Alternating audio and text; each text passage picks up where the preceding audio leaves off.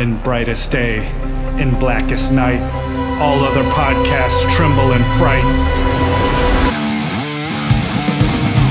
Losers cower before the power. Oranges lust and blues you can trust. Indigos feel and white ones heal. Yellow scare and green ones dare. That sapphire love and black hands glove will rock your foundation without hesitation. Chad and Marge face evil's might. Respect their power, for they'll make you see the light.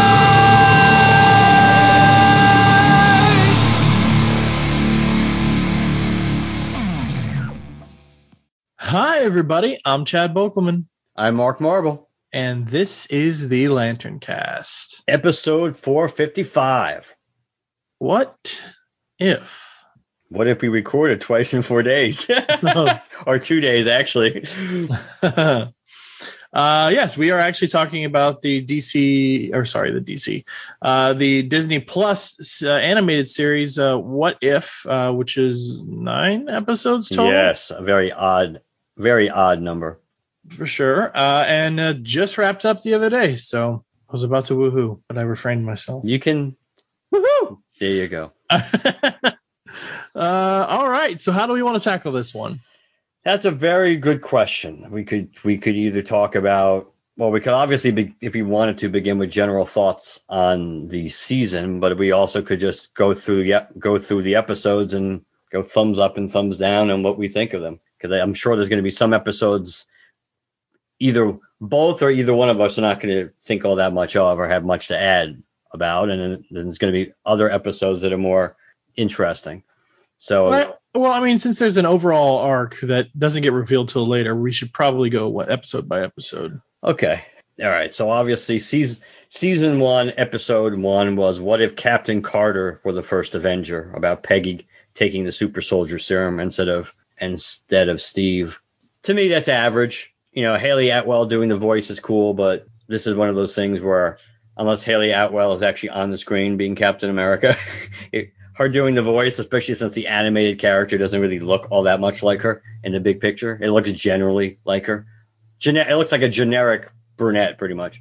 The reality is, I thought this one was okay. I thought I would probably rank it as in the bottom, certainly the bottom half of the episodes for me. I mean, I personally really enjoyed it, actually. I thought it was a strong start. I really just enjoyed being in that world again, honestly. It honestly made me want to go back and watch the first Captain America movie again. I didn't, but it made me want to and see kind of the ties there.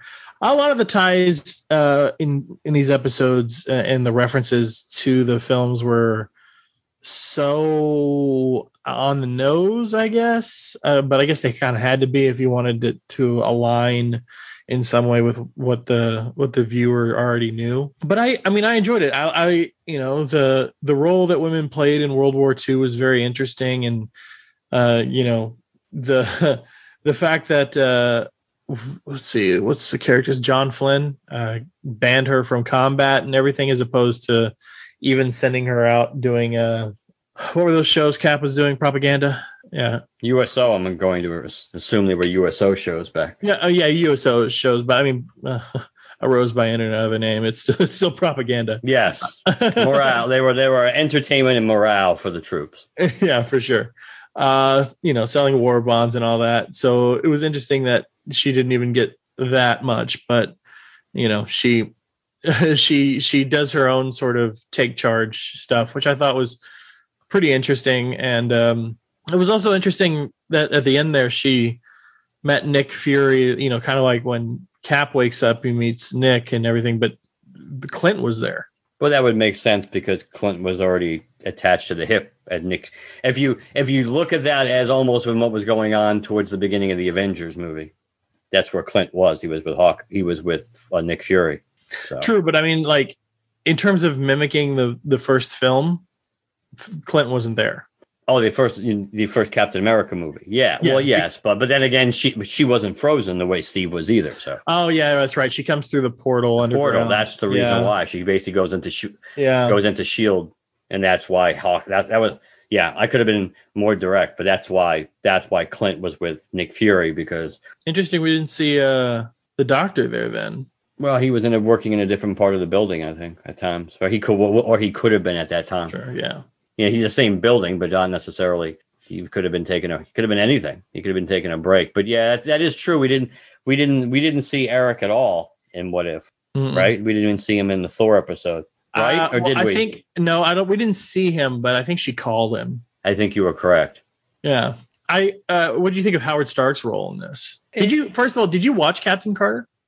I mean, not Captain Carter. Agent Carter. No, I did not. I did. Other than maybe the first episode, I never watched Agent Carter. I mean, I do like the World War II era Howard Stark period, so it worked. It works for me. But I didn't dislike the era of this. I just thought it was. Ironically, when we look at the season as a whole, some of my other criticism as the season went on, I would. In retrospect, I probably should like this episode more because if this was just a standalone, this is kind of like in a way classically what If would do. If you look at it from a comic book perspective, things like that. Like if what if Rick Jones, became the Hulk instead of Bruce Banner, things like that. If Rick got the brunt of the gamma blast instead of Bruce throwing him into the trench and he, vice versa. But I don't know. I can see why people did like this one. It's just when I look back on this, and I have to be honest, I don't know if there's any episode I really loved in this series, but probably this episode is almost like maybe dead center. If there's 9 episodes, maybe this one would be like right like number in the middle, like number 5, whichever way you were counting down for me. I didn't hate it, I didn't love it. I wish it would have been a stronger. For me, it wasn't as strong a start as it was for you. All right. So what was the next episode? I have to get my link. Hold on, because I got 8,000 tabs open. There we go. What if T'Challa became a Star-Lord? That's one of my absolute least favorite episodes, even though there were some cool moments in it. But one of my big complaints about this season, I want to find this link. It's driving me crazy. I'll delete there. There we go.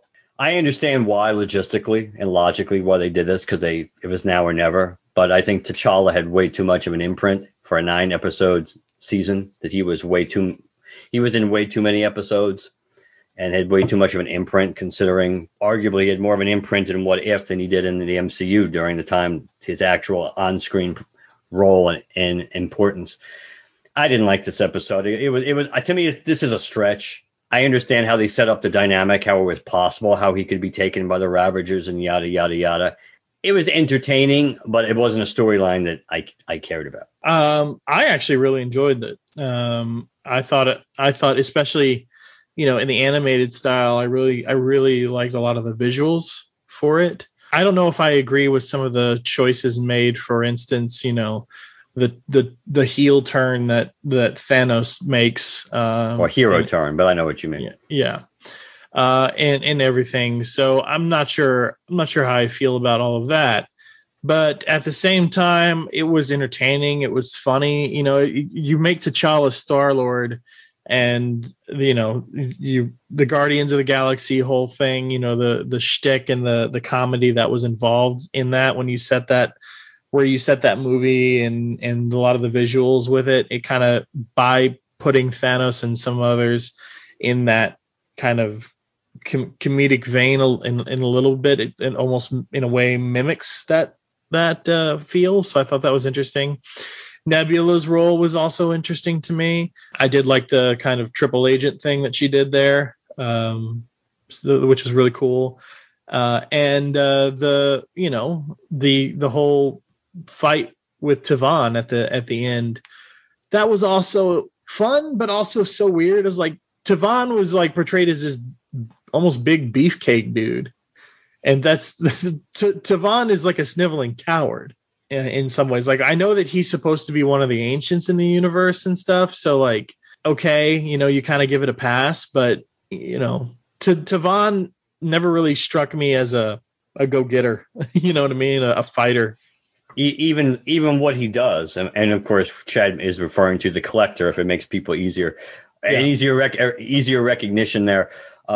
Even as the collector, he's more or less paying people to go bring stuff to him. Yeah. That was actually one of the things I really didn't like about the episode. It's just like, oh, so the void filled by Thanos, because Thanos became a good guy, is that the collector stepped in to be the bad guy here? Yeah, I thought that was one of the weaker parts of the episode, personally. Maybe if they hadn't done that, I actually would have liked the episode a lot more. But that was like, that didn't work for me either. Yeah, I didn't really enjoy that, but I mean, I don't, you're not the first person I've heard who says they didn't like that episode, which was interesting to me. I actually really enjoyed it, especially, like I said, especially the visuals. I liked the twists and the turns in that one more than I liked the Peggy Carter one. But again, it's not a subject matter that meant much to me. I mean, it seemed like it's like a weird peanut butter cup where two tastes that don't necessarily naturally go together. It's like, why, T'Challa in a different story, as we would see, because he's in so many of these in different ways. That's okay, but combining Guardians of the Galaxy with T'Challa, and it's like, I don't know.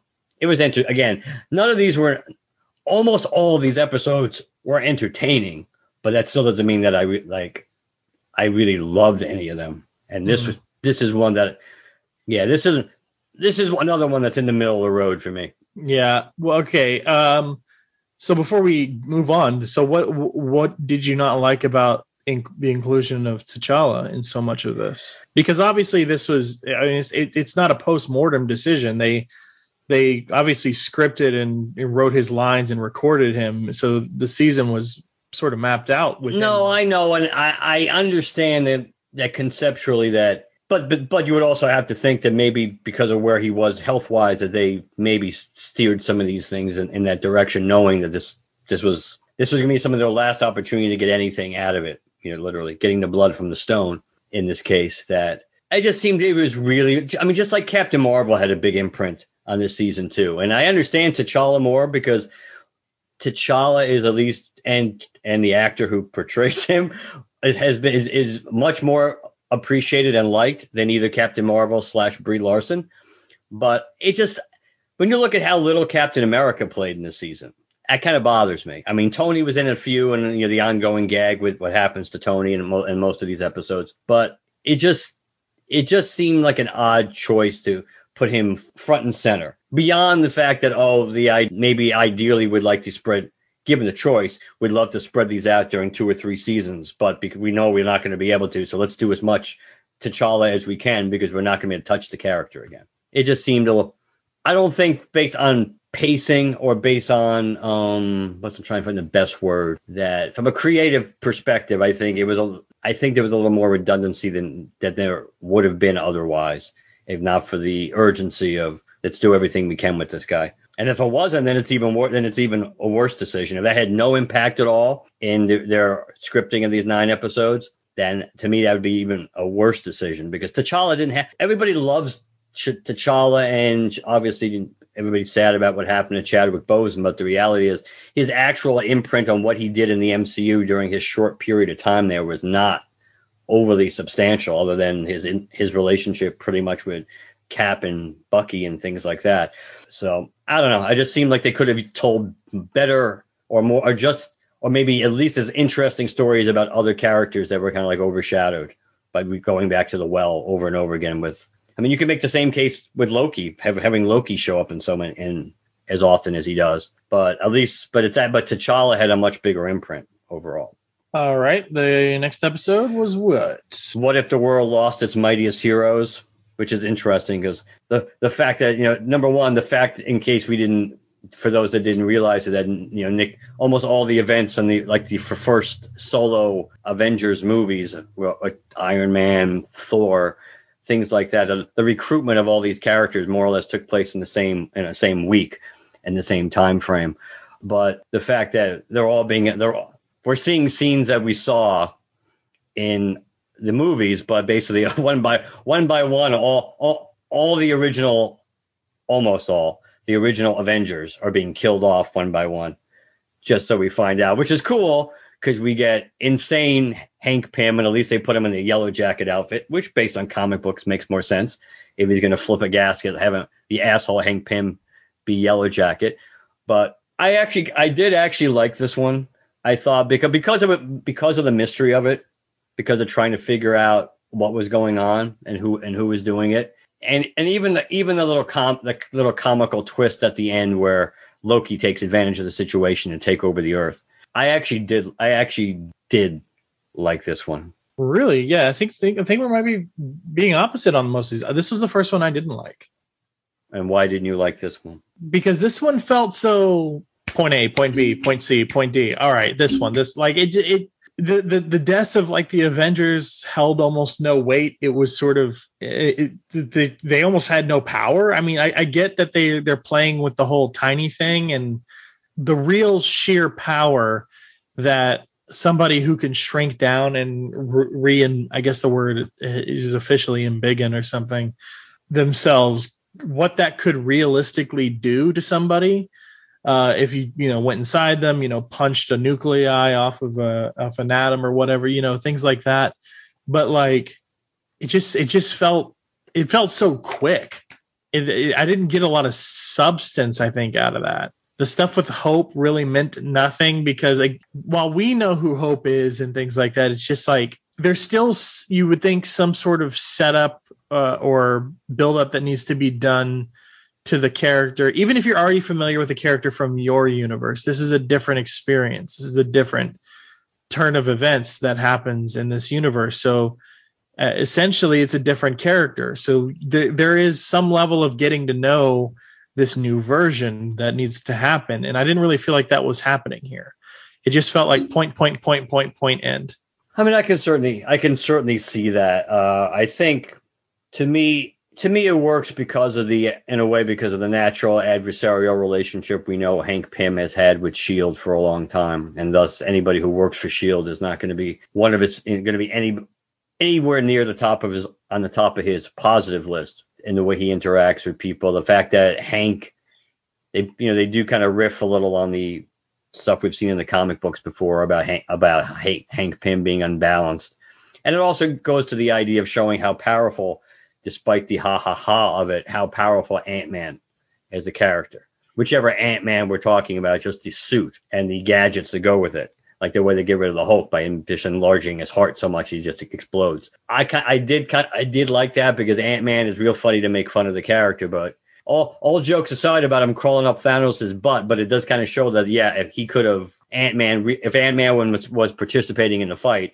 Ant-Man absolutely, in theory, could have done something like what Hank Pym did to the Hulk and go inside him and basically just put one of those discs inside, and just enlarge Thanos' heart. I'm not saying it was great. I'm saying I think the mystery aspect of it is what I enjoyed, putting the two and two together. And it kind of was pointing to Ant-Man, whichever Ant-Man it was going to turn out to be. It made sense. It was Ant-Man after a while, especially with Hawkeye not pulling the trigger himself. But this was the one that overall I thought worked the best for me out of the first three. Well, agree to disagree, but let's talk about something that's going to really generate some conversation. Episode 4, which was What If Doctor Strange Lost His Heart Instead of His Hands? Probably the episode that had the most direct. The ramifications of this episode were probably the ones that shook out for the rest of the season more than any of the others. As an episode, this one was highly entertaining. It was entertaining from the concept that it was a parallax tale of Doctor Strange.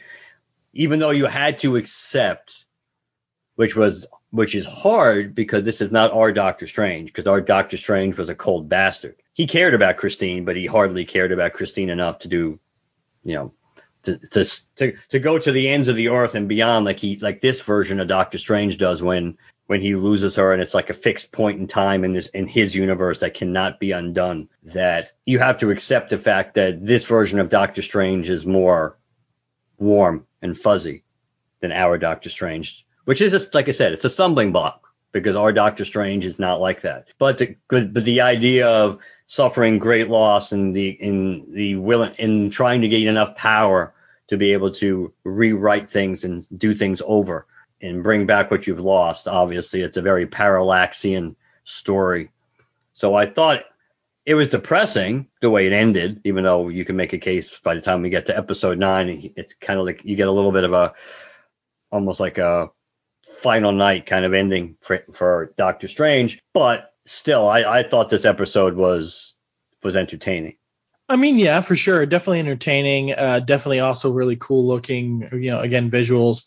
That's really the thing about animation is you can do a whole lot with animation visually that you wouldn't be able to do in either live action or would be able to do, but could pull off hokey or be just super expensive and things like that. The stuff with the tentacle monster or whatever, it made me because again, guys, I'm somebody who consumes a lot of the MCU, including the entirety of Agents of S.H.I.E.L.D. and Agent Carter.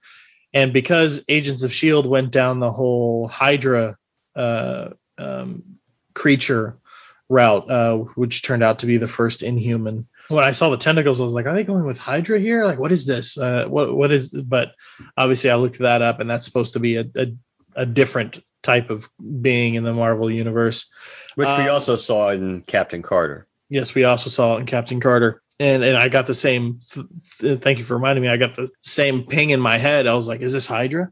But regardless, yeah.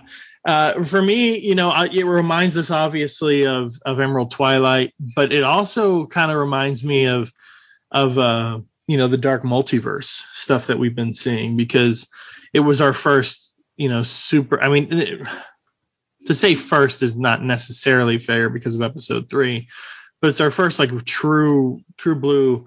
This is not a happy ending. This is not and the story continues in their universe in this setting sort of a thing. It's just like it all ended. It all screwed up. So that led to me to, because we have a lot of people use Slack for work from home. I use Slack and stuff and for internal chats in the company. And we even created a channel for MCU conversation. So as being the DC guy, when this episode came out, I was educating the masses on the Dark Multiverse and Emerald Twilight and stuff. But this one was really shocking that it did go that deep, that bleak and dark at the end. Because I thought, I don't know why I thought this, but I thought just, given the 3 that we had gotten so far, they almost all sort of ended on, and even if something has gone wrong, there's still hope out on the horizon, sort of a thing. So for this one to just immediately go so dark was really interesting. That is true. This is the episode that kind of changes the tone of the season, as far as if you thought you were going to be getting all, like you said, if there's always going to be that silver lining in the cloud, no matter how overall less than satisfying from the character's perspective who are dealing with these situations, that they were always going to have that silver lining, or we knew there was that silver lining for them, even if they didn't realize it yet themselves. This kind of just changed that, and it's kind of a common theme going forward for a lot of these episodes, that it's not that things do not end on a positive note. Yeah, for sure. I really enjoy. I think so far of the 4 we've covered, I'd probably rank Doctor Strange number 1 of the 4 so far. Yeah, I would too. And it's the highest rated episode on IMDb of the 9. Okay. Actually, let me take that back. I just realized Ultron. What if Ultron 1 is technically at 9.2? Doctor Strange is at 9. So there's a lot more votes for Doctor Strange, so it's possible that at the end of the day, maybe it will go back to being number 1, but it no longer is. All right, so episode 5, What If? Zombies, which is certainly an interesting episode. I think it was the one everyone was looking forward to the most, at least among the comic book fans, because Marvel Zombies is something that you instantly recognize. Yes. And while I'm certainly I'm not a fan of the concept of, you're zombies, but you essentially operate the way you did when you were not a zombie, as far as using your powers and things.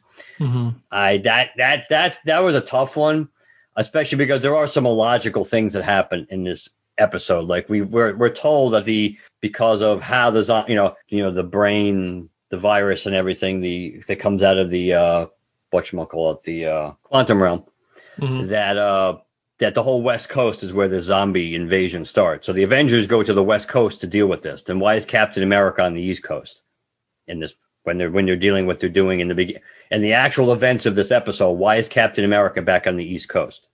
That doesn't make any sense whatsoever. I know technically they can excuse it by saying, "Oh, we could have flown the Quinjet," but why? That doesn't explain the why by just saying it could happen. I mean, just like even Tony being there doesn't make a lot of sense, because why would you? I mean, maybe you could say, well, for Tony was coming back home, so there was something that was drawing him home, or maybe it's still being hardwired in to deal with threats like you normally would. But the Captain America thing in that scene on the train made no sense, because he should still be on the West Coast. Why would he be back on the East Coast? Plus, technically speaking, the Avengers would have been broken up at that point. But I guess they want us, which would make sense, I suppose, that would be one of the events before Thanos and the Black Order showing up that would push the Avengers back together, because zombies are a pretty big problem. But there were some really cool things in this episode. Spider-Man's. This was our first Spider-Man episode, and you had Spider-Man with Doctor Strange's cape. That was cool. Happy as long as Happy was in it, while he was in it, that was kind of cool. Again, Hope was cool, even though again you would think after she helped them get to Lehigh or get back to the base, you think before she completely turned, she could have not only shrunk back down, she could have destroyed her own tech. She knew what was going to happen. You'd think she could have at least made the effort to do that, instead of just waiting for Giant Woman, waiting to happen. Everybody saw that one coming. The Hulk stuff was cool. I thought Banner and Ruffalo and Banner in the Hulk, their relationship in this was cool, and it did mirror enough of their struggle in Infinity War where I thought that was appropriate. The Vision heel turn with Wanda, I guess they just really want us to believe on some basic levels the Wanda Vision relationship is toxic. I guess that's what they really want us to believe. That no matter what, one or the other is going to be drawn to go way above and beyond to some extent that they should never deal with because of their love for each other. Bucky was good. Again, another. I mean, T'Challa's role in this episode was better, but again, that just seemed like they wanted to have T'Challa in an episode. It could have been almost anybody that they were feeding. They were using as food, like to feed Wanda. It could have been anybody else, really, if they had wanted it to be. And I like the twist. I like the twist at the end that you thought it was going to be a happy ending because they were going to Wakanda and be able to use the work that the Vision had done. And realizing the Mind Stone was sending out a frequency that disrupted the zombies, and there was a way to cure them because of what they did with Scott Lang, which was funny. Just to find out, which makes sense because it was a perfect bookend, because they began with the Black Order arriving because we were in the time frame of Infinity War, and then what happened? Thanos obviously showed up, but he ended up being infected, and so you would think with the Infinity Stones that he probably could prevent himself from being bitten. But he ends up getting bitten, and then he ends up being zombie Thanos getting all the Infinity Stones. So, which makes you wonder, does he still wish for the same? Does he automatically wish for the same thing? I guess. I mean, the zombies still seem to be driven by some semblance of instinct and by maybe some sliver of memory that still exists in their head, like not necessarily enough to act on it in some sort of purposeful way, but enough that there's enough of a sliver of recognition or a sliver of a thought to drive or to guide that sense of instinct a specific way. Which is essentially when you really think about it on that level, that is very much like traditional zombie stuff, at least George Romero stuff. It's like Dawn of the Dead, with everybody gravitating towards the mall. So it's almost like your day in, day out, which were concepts that, even in I think there was some of that in Day of the Dead too, but Land of the Dead, especially the idea that so much of what the people used to be that they still gravitate towards even in zombie form. So in a way that makes sense. It's just curious that would zombie Thanos have enough consciousness to actually make the same decision when he snapped. Or would that universe just end up a universe of zombies? But this one I didn't like so much. I think thus far it's my second least favorite one of the ones we've talked about. I've talked a bit in the past about sometimes you'll read something, you'll read something, and while you may be interested in it, certainly you get like you've been reading several chapters and then you're reading in some more, and then suddenly like 2 or 3 pages go by and you realize your eyes just sort of glazed over the pages and you didn't realize, oh shit, I got to go back. What did I just read again? That sort of happened to me with this episode. The actual script and the plot really didn't do anything for me. It, in some ways, didn't make sense to me, but it was a zombie story and cool zombie stuff was happening on the screen. Cool zombie versions of characters and ways to which you can see them using their powers and stuff. It was a good visual episode, but I really didn't feel anything of substance there because it's really the only episode, save for one other at certain points, where I just I allowed my mind to wander. I was digging around, searching on my phone for a couple of things, and occasionally looking up at the screen to see good instances. But like that whole, was it a bullet train or whatever ride that they were taking? I can specifically remember I was like, oh, okay, they're talking. All right, well, what's going on over here? And then glancing up at the screen occasionally when something changed. But yeah, that one didn't do a whole lot for me. There wasn't a lot of substance for me on that one, which isn't to say, again, that there wasn't entertaining things to see on screen, like, again, the zombie Thanos thing. And of course, talking about it with somebody gives you stuff to speculate on or whatever. But like simply watching it by yourself, and this one, I just kind of allowed my mind to wander a little bit, which to me is a sign of something was missing to really just capture and hold my attention. No, I certainly can understand that. All right. What if Killmonger rescued Tony Stark? My least favorite episode of all 9. Of all 9, I dislike. The only saving grace about this episode is for the people, and again, who are horribly misguided.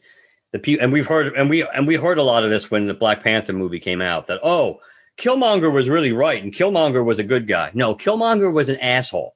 And if you needed any more reinforcement about how Killmonger essentially is an asshole and is not right, that's the one saving grace about not only this episode, but What If as a whole, season 1. It reinforces that he's an asshole, that he does not have the, as T'Challa says, paraphrasing, that his way of dealing with suffering is more suffering. That is the Killmonger way. Now, is Killmonger clever in the way he's setting up Tony Stark in this? And Tony's a little too naive, but then again, we also have to understand that Tony didn't end up going through the experience that made him less of an ass himself, because he was denied that, quote unquote, because Killmonger prevented him from being captured, from being wounded and being captured. But this episode this is like one of the more frustrating episodes, because you see this jerk manipulating almost everybody and getting away with it and all these better, more important characters are getting killed off and being set up. And the end with Shuri and Pepper, which of course does pay off as we get to the end of the season. But the reality is that's a little bit of a saving grace. And it was kind of cool to see Shuri as a little girl, which would make sense, because when at that stage she would have been more of a little girl when T'Challa first started being Black Panther. That the reality is this, I don't like Killmonger. I'm a little Michael B. Jordan'd out, because again, he seems to always play the same kind of character or act the same way, regardless of whether the character is supposed to be the same or not. But specifically, Killmonger is not a good guy. He was not right. He wasn't right in Black Panther. That's the only thing I would say about this episode. They got that aspect right about him, in case people needed to be reinforced about, was Killmonger a good guy? Was he right? Was this one of those was this one like one of those black Dark Stars, Green Lantern things where you could look at the two sides of justice? No, Killmonger is not a good person, and he's justifying what he's doing like a lot of people do. The ends justify the means, but his motives are not noble and his goals are not noble. But it was cool seeing Ross get played. Yeah. Yeah, but we've seen a lot of that. But you're right. It never gets old. Let's put it that way, because he's such an ass himself. Yeah. That it's good to see him get his comeuppance when he thinks he's knows it all and that he's again got the tunnel vision. I mean, obviously, because I'm more of a DC guy, I lean one way or the other. But to me, General Ross and General Lane, both of I can't stand either of those fucking guys. Yeah. I can't argue with you. To me, they're almost one and the same in a lot of instances. There's almost, I mean, but with Lane, at least there's a little more, because of what you know about him, there's sometimes a little more redeeming quality. I never read the whole Red Hulk stuff, so I don't know if there's anything better or more redeeming to be learned about Ross, but regardless, this episode I didn't hate it as much as you did. I don't think I really hated it at all. I did watch it. I did, obviously like the others, but specifically referring to that effect I mentioned last episode. This one kept my attention. I was curious about where we're going with all of this. Also, it was our first sort of Iron Man centric stuff. And because it started so early in the, MCU that we know, I was curious as to, timeline wise, what could be established that they could play with here. So that was enough to really hold my attention. But yeah, I agree for the most part.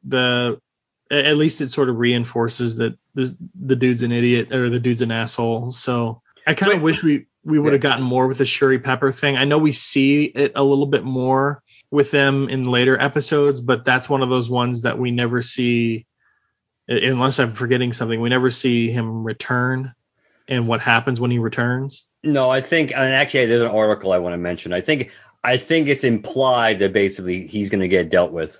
That yeah. Because remember, they're being returned to the exact, almost everybody's being returned to the exact moment that they were taken from. So he's going to be sent right back to that moment where basically Shuri and Pepper and everybody are in Wakanda about to basically deal with him. But is he? Well, which we'll get to. It almost would have been. Now again, I respect that they did this, because this, considering how things go and the blurring of the lines between right and wrong, that they could have made, in theory, a more interesting episode by making Killmonger not an asshole and making him actually a hero in this, or at least more making it more gray. But I respect the fact that Marvel's sending a message, and that's and at least the creators of this and their take on Killmonger, and that he's a jerk.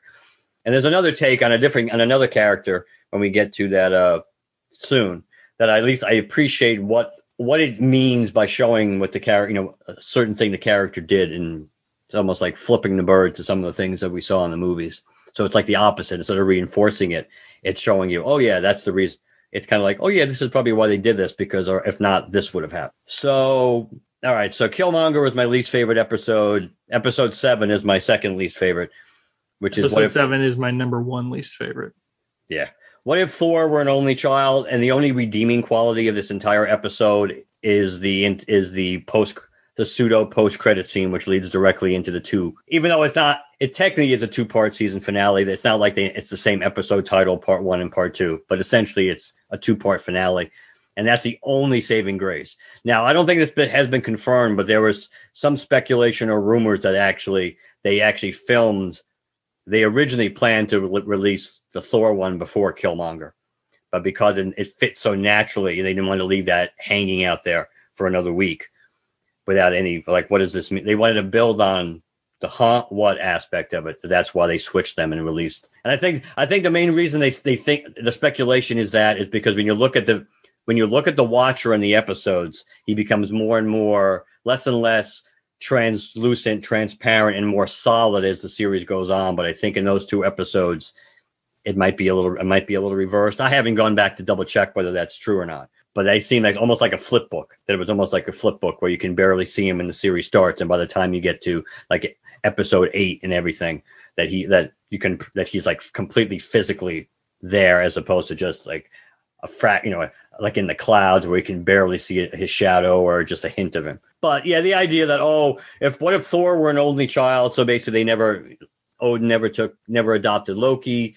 So Thor is this undisciplined party animal who basically wreaks havoc wherever he goes, including destroying planets, not intentionally, but basically all his party spots are getting decimated. There's so many reasons not to like this episode. The stuff Loki being a frost giant Loki was cool.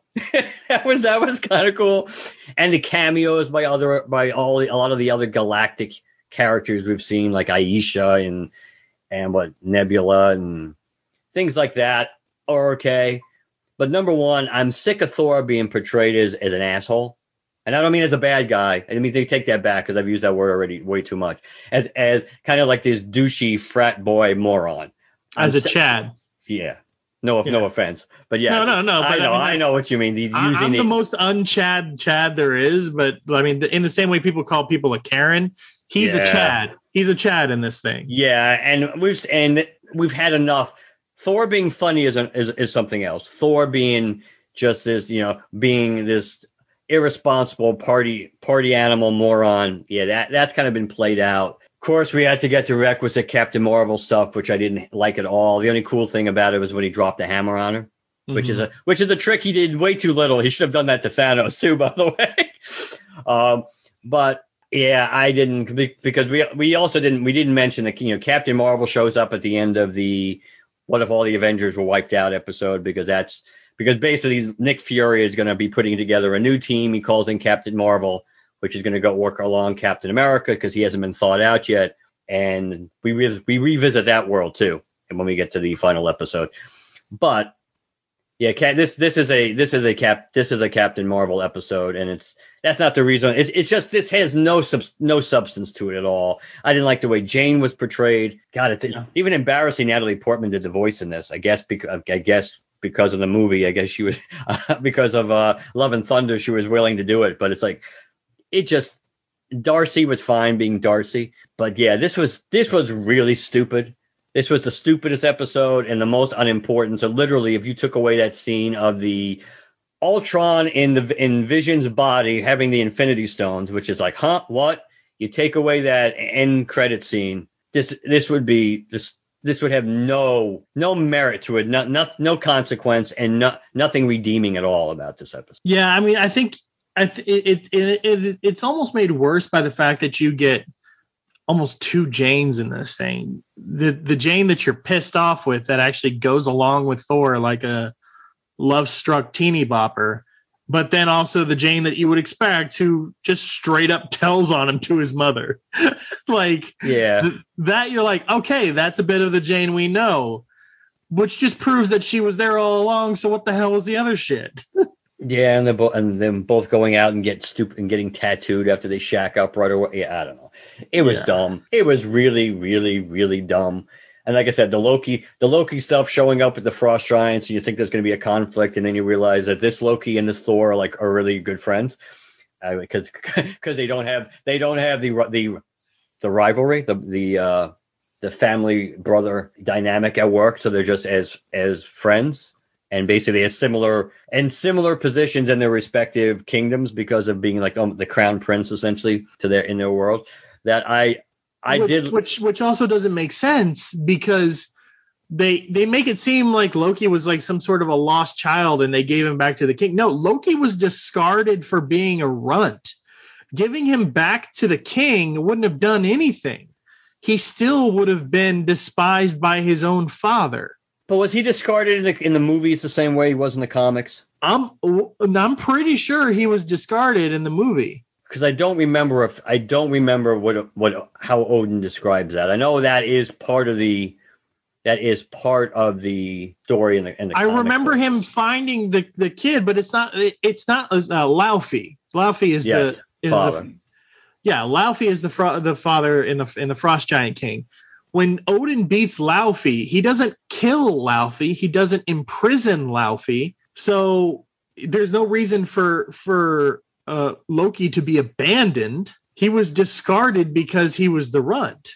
Well, even if that's true in the movies and they're playing off of that, the reality is we also know there's things that that happen throughout this series that don't necessarily make a lot of sense based on other rules that have been established. I guess you could chalk it up again as it's a half an hour episode and Loki is hardly the main character. It's something that there may be background that would explain it, but it's just it's basically done for comical effect for the most part. And I also like Jane constructing sort of a ET phone home for Heimdall. Yeah, that was yeah. All right.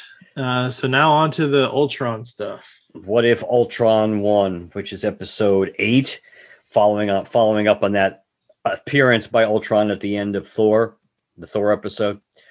Well, there are some questionable things here. I mean, to say the least, that do we ever really get an explanation for why he's able to use the Infinity Stones in all these different universes? When we're pretty much have been told that they only work in the universe that they're in, that they come from.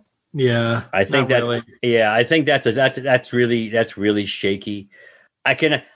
We can buy how Ultron could have won, because obviously if Ultron could have gotten control of the Vision's body, which was his ultimate goal, that was going to be his final shape and form, that he certainly could have beaten the Avengers and launched the nukes and done things like that.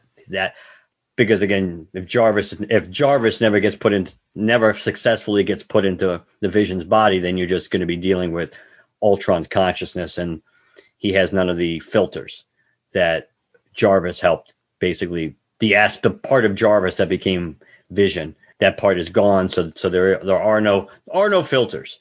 There are no filters. The part of this episode, there are a couple of cool things in this episode. I did like the fact that he killed Thanos. I know a lot of people said, "Oh wow, he shouldn't have been able to do that." Well, maybe the Thanos wasn't prepared for it is kind of stupid, because he is coming to get the other Infinity Stone. But the Vision, but the reason why I like it is just because it kind of like flips the fingers to the Russos, and we've talked about this, that the way they purposely crippled and emasculated the Vision almost immediately as plot armor on purpose for this very reason, because the Vision, if he wasn't crippled, would have been an incredibly difficult opponent, certainly for the Black Order. But even for Thanos himself, he would have been a tough nut to crack. And they just kind of like reinforces that idea that you have, especially when you look at it, that you have, again, an unfiltered Vision.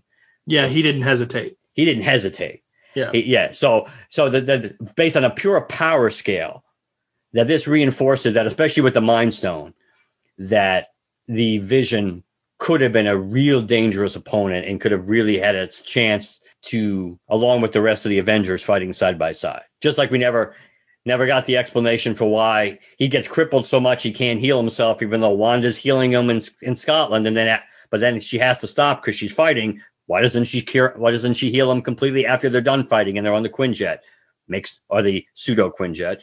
It made no sense, other than the fact that the Russos pretty much did that to all the omnipotent characters. They did it to Thor. They took him out of action and then screwed up his head.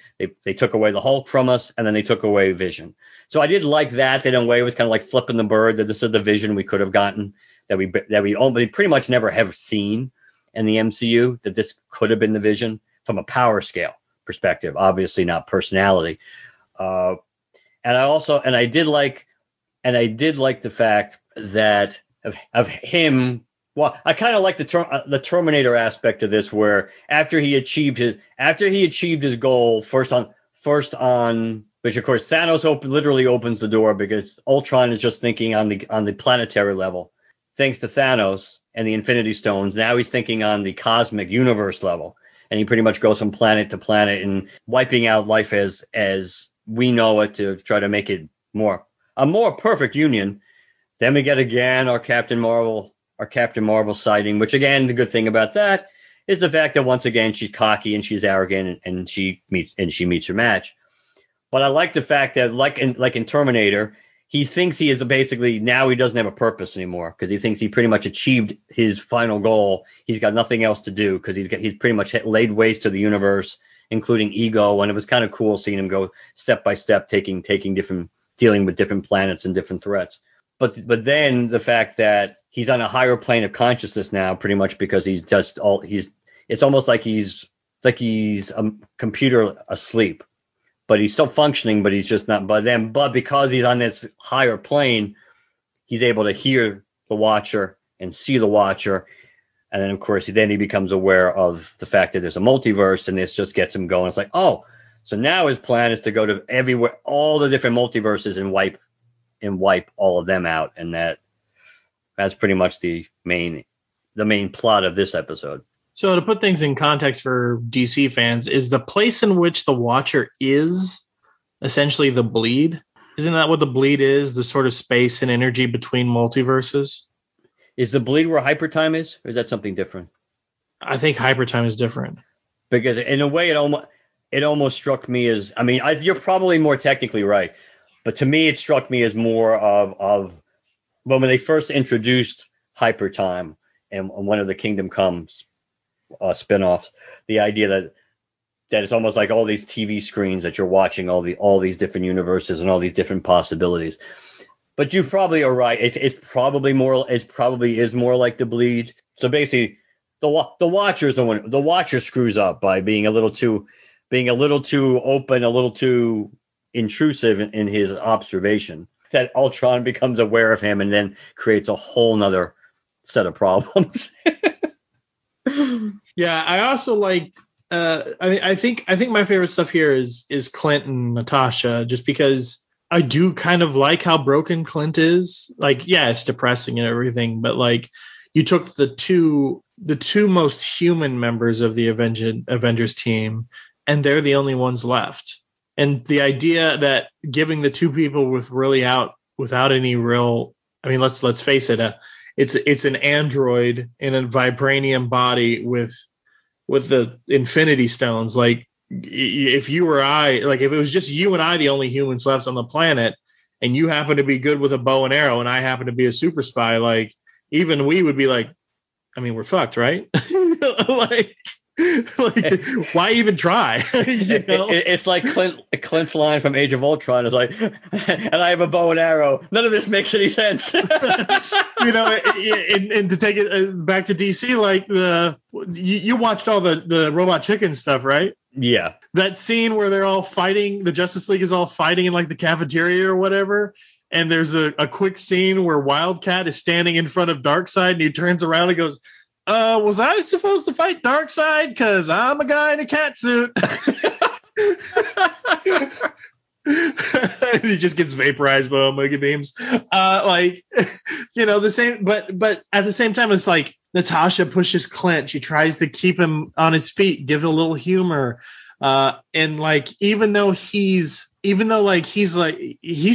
out to the point where like he's going to sacrifice himself, knowing and believing that they really don't have a chance, but just give Natasha and, you know, the Zola bot or whatever enough of, you know, give him 5 minutes more. He has no idea if what he's about to do is going to, you know, keep the rest of the hordes of these Ultron bots coming up and catching up with him, but he's going to sacrifice himself for something, whether it gives him 5 minutes or 20 weeks. Like, it doesn't really matter. He's like, I'm on my way out anyway. I can't do this anymore.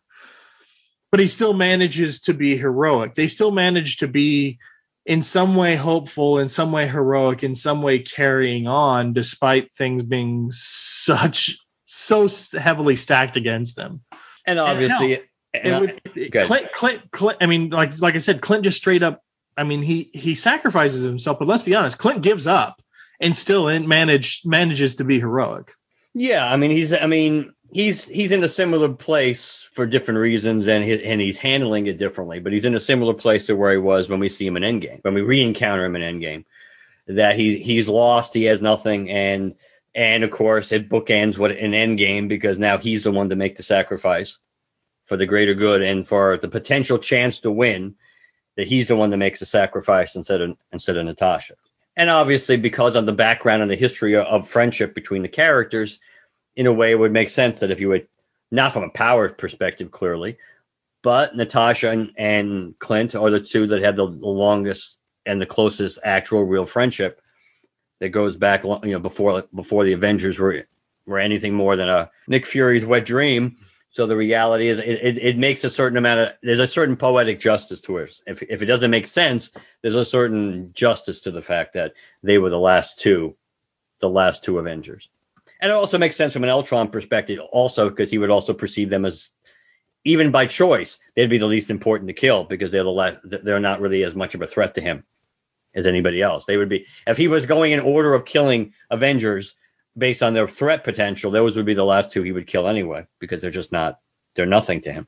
Yeah. All right. Final episode.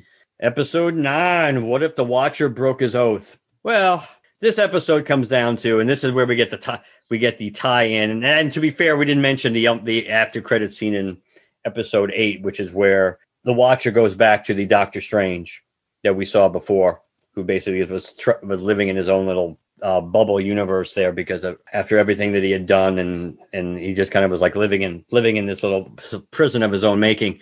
That he goes to Doctor Strange and it's like a book. It's a bookend because Doctor Strange was asking for help because he knew the Watcher had the power to basically undo the damage he had done in his episode, and said, well, you can just punish me instead, but basically undo the damage to all the innocents. But the Watcher wouldn't interfere. And now the Watcher is here acknowledging that, well, now I have to ask you for help to interfere. And Doctor Strange being Doctor Strange, yeah, I want to hear you say it. Yeah, I want to hear you say you're going to break your oath. This episode 9 picks up on this, and basically he uses the Watcher and uses Doctor Strange to recruit all these other characters we've seen throughout the other 8 episodes and recruit them all one way, shape, or form. So we get Star-Lord T'Challa, we get Captain Carter, we get jerk-off Killmonger, we get stupid Thor. They bring all these characters together as the Guardians of the Multiverse, but the plan is to stop Ultron. They eventually, and Gamora, which was cool because we hadn't seen actually Gamora before. That Gamora is in a different universe where she killed Thanos and she's wearing Thanos' armor, and she's working with a Tony Stark that actually is alive, which is kind of like a running gag in this series. And that Tony Stark, whenever you see him, ends up dying in different ways, whether he's zombified, whether Killmonger kills him in that episode, or Ultron kills him in the What If Ultron 1 episode. Yeah, according to Wikipedia, the episode featuring that variant of Gamora was planned to be a part of the first season, but was delayed to the second season due to COVID-19 related production issues. That would make sense. Yeah. But so the good news is, I guess we'll see that. And it kind of set up an interesting dynamic between her and Tony anyway. So it could be cool. So there's no guarantee Tony won't die when we actually see the real episode with them, depending on where in the course of events the Watcher showed up. All these Guardians of the Multiverse get put together. They fight Ultron. They tease you with this Infinity Stone destroyer that came from Gamora's world. But of course, once again, the paradox that only works to destroy. It was only designed to destroy. The device was only created to destroy the Infinity Stones from her universe. So they didn't work on these stones, which again should mean that these stones shouldn't be able to be used in all these other universes. Defeat Ultron by getting Zola into him. Zola ends up taking over that Ultron's / Vision's body. Killmonger, being the asshole that he is, ends up using some of the nanotech to get the Infinity Stones himself. Zola and Killmonger start fighting over the Infinity Stones at a back and forth battle in which the stones are kind of like how Rey and Kylo Ren fought over the Skywalker lightsaber in Last Jedi, except instead of destroying the stones, or before they had a chance to possibly, which probably wouldn't have happened, that Doctor Strange realizes the whole plan, the whole point of the Watcher getting them together was not to actually defeat Ultron truly, but was to separate the stones from any of these characters' bodies that could use it for harm. So he creates like a pocket universe bubble that traps Zola and Killmonger, we would assume indefinitely, fighting over the stones. And Doctor Strange volunteers, since he's got nothing better to do anyway, to watch over this prison, because of course if they were to escape and somebody were actually to get the stones, then the threat to the multiverse would exist again. All the characters get returned back to their own time, but in the time they were plucked out, except for Black Widow. The Black Widow from the world if Ultron won, because basically her world's already destroyed. She has nothing left. So the Watcher returns her to the world of what if the Avengers were all killed. So she ends up joining the team that consists of Captain America and Nick Fury and Captain Marvel, and she ends up joining that Avengers team as they're trying to fight Loki to basically get Loki not ruling the Earth anymore. And I guess there's a little bumper scene with Peggy Carter in her world where they find that the Hydra Stomper has been discovered, and supposedly someone is supposedly alive inside, which we of course will assume it's Steve Rogers until proven otherwise. And we assume it's Steve Rogers in a sort of Bucky type situation. Yeah.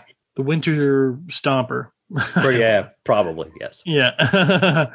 I mean, it was fun. It was interesting, but we talked about it, that we'd come back to this later. So Killmonger doesn't get dropped back where he was plucked from. So I guess what happens to that universe? Or once the struggle between Zola and Killmonger does end, does he then, once that ends, does he get cut? Or is that struggle supposed to go on forever?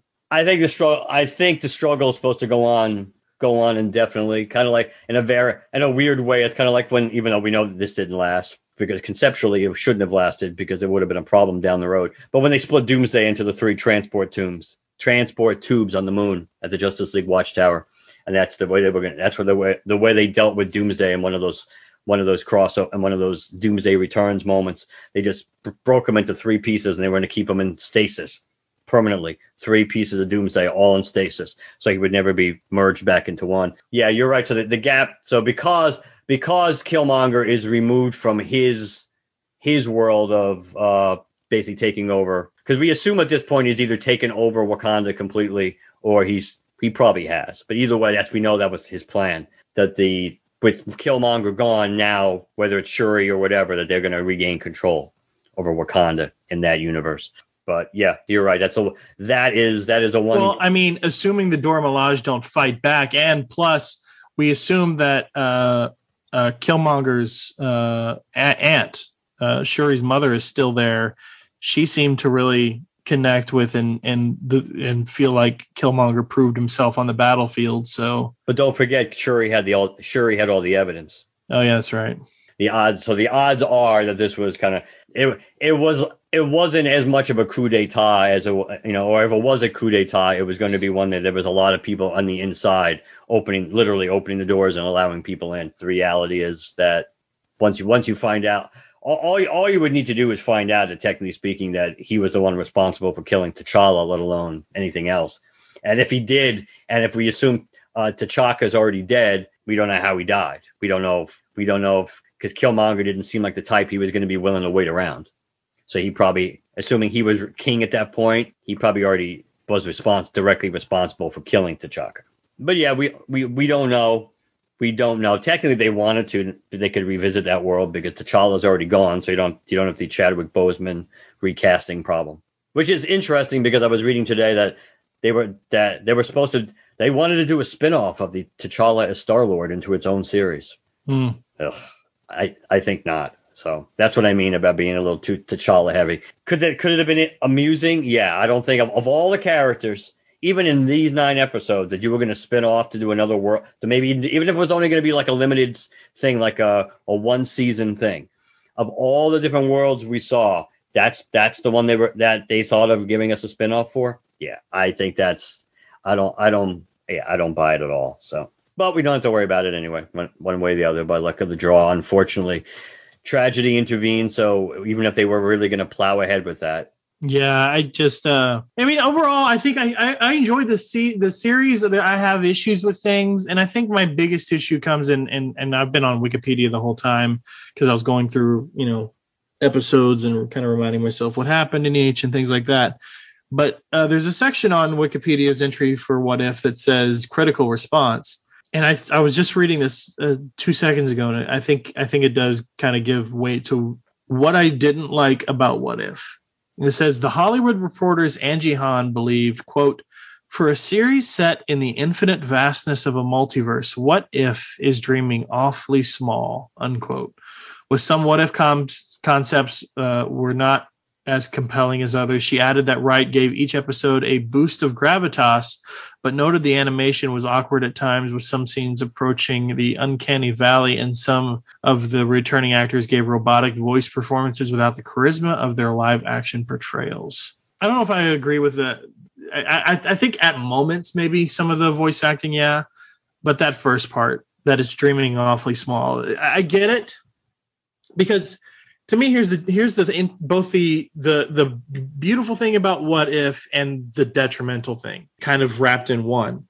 The reason I love What If isn't necessarily about the individual stories. It's that this thing exists for the public to consume. Like, it's one thing for us as comic book fans to be like, wow, everybody likes, and you can say what you want about like Captain Marvel or the Guardians of the Galaxy or Ant-Man or anything like that. But the public knows what those names mean now. And some people out there, regardless of how we may feel about those interpretations of those comic characters, love Brie Larson's Captain Marvel and are obsessed with it in the same way that a comic book fan would be obsessed with the character in the series by a specific writer or artist. And the fact that that's even a thing has blown a lot of comic book characters' minds over the past years. Did we ever think we'd go a step further and get something in the public zeitgeist that was multiverse, alternate universe stories?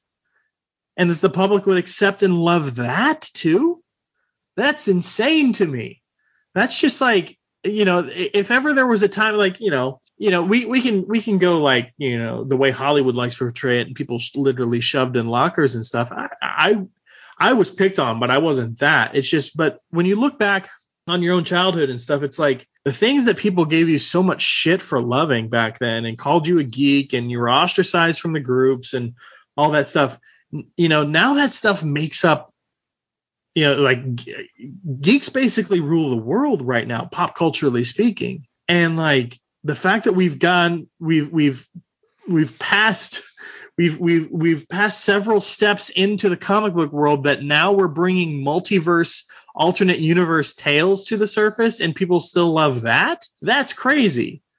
But I do agree that, like, is it doing itself a disservice by not taking advantage of the format and the idea and introducing concepts and characters that didn't already exist in the MCU? Are they hurting themselves in some ways by locking themselves into telling alternate universe stories of the MCU you already know, and not they don't have to like go full adaptation of the comic book stuff? Like, one of my favorites is the What If Silver Surfer possessed the Infinity Gauntlet, or what if Spider-Man held the power cosmic or whatever. I mean, not the whatever, Captain Universe. Captain Universe. Yeah. Things like that. Like, I really love those ones. But they could have stuck with the MCU theme, but by also bringing in more we haven't seen yet. Did they do themselves a disservice by just what ifing the MCU and only the MCU? That's an interesting question, because my original thought was the same thing. My original thought when they announced this series is that we were going to get concepts that were not necessarily just tied to the MCU. They were going to be exploring, which is what made more stories, and potentially that were just from the comic books, with the what ifs. What if Gwen Stacy hadn't been killed by the Green Goblin? Things like that. But based on the way Marvel does everything, that it made sense that since the majority of people, they are going to assume, whether it's right or wrong, that will be interested in this show will be people that are MCU fans. So referencing characters and events and circumstances they've already seen, and if they were going to start doing things that they hadn't seen before in the movies in the MCU, it could open a can of worms. So it didn't surprise me they went the route that they did. One of the things that did bother me, though, I did like the idea more that these were going to be individual stories. Once it became clear, once we got to that Ultron showing up at the end of the Thor episode, that they were going to have this connective tissue with all these other characters that we had seen before were going to come together. I didn't like that. It is very MCU-ish to have all this, and that much like it's like a microcosm of what they've done in the movies and everything else. It's like, oh, all these things exist on their own, but they don't just exist on their own. We're showing you A, B, and C because we're going to put them all together in Z. I think it kind of hurt the show at the end, especially because, again, some of the characters that they used as the Guardians of the Multiverse were kind of lame. They really were. So they certainly could have branched out and done just stories that are not related to at least specific events that we've seen on screen in the MCU. They could have touched on some things that we know technically happened, but we never saw. Here's a good chance to see your Budapest Hawkeye Black Widow thing played out on screen. At the end of the day, yeah, I think on that level I do agree that there were missed opportunities.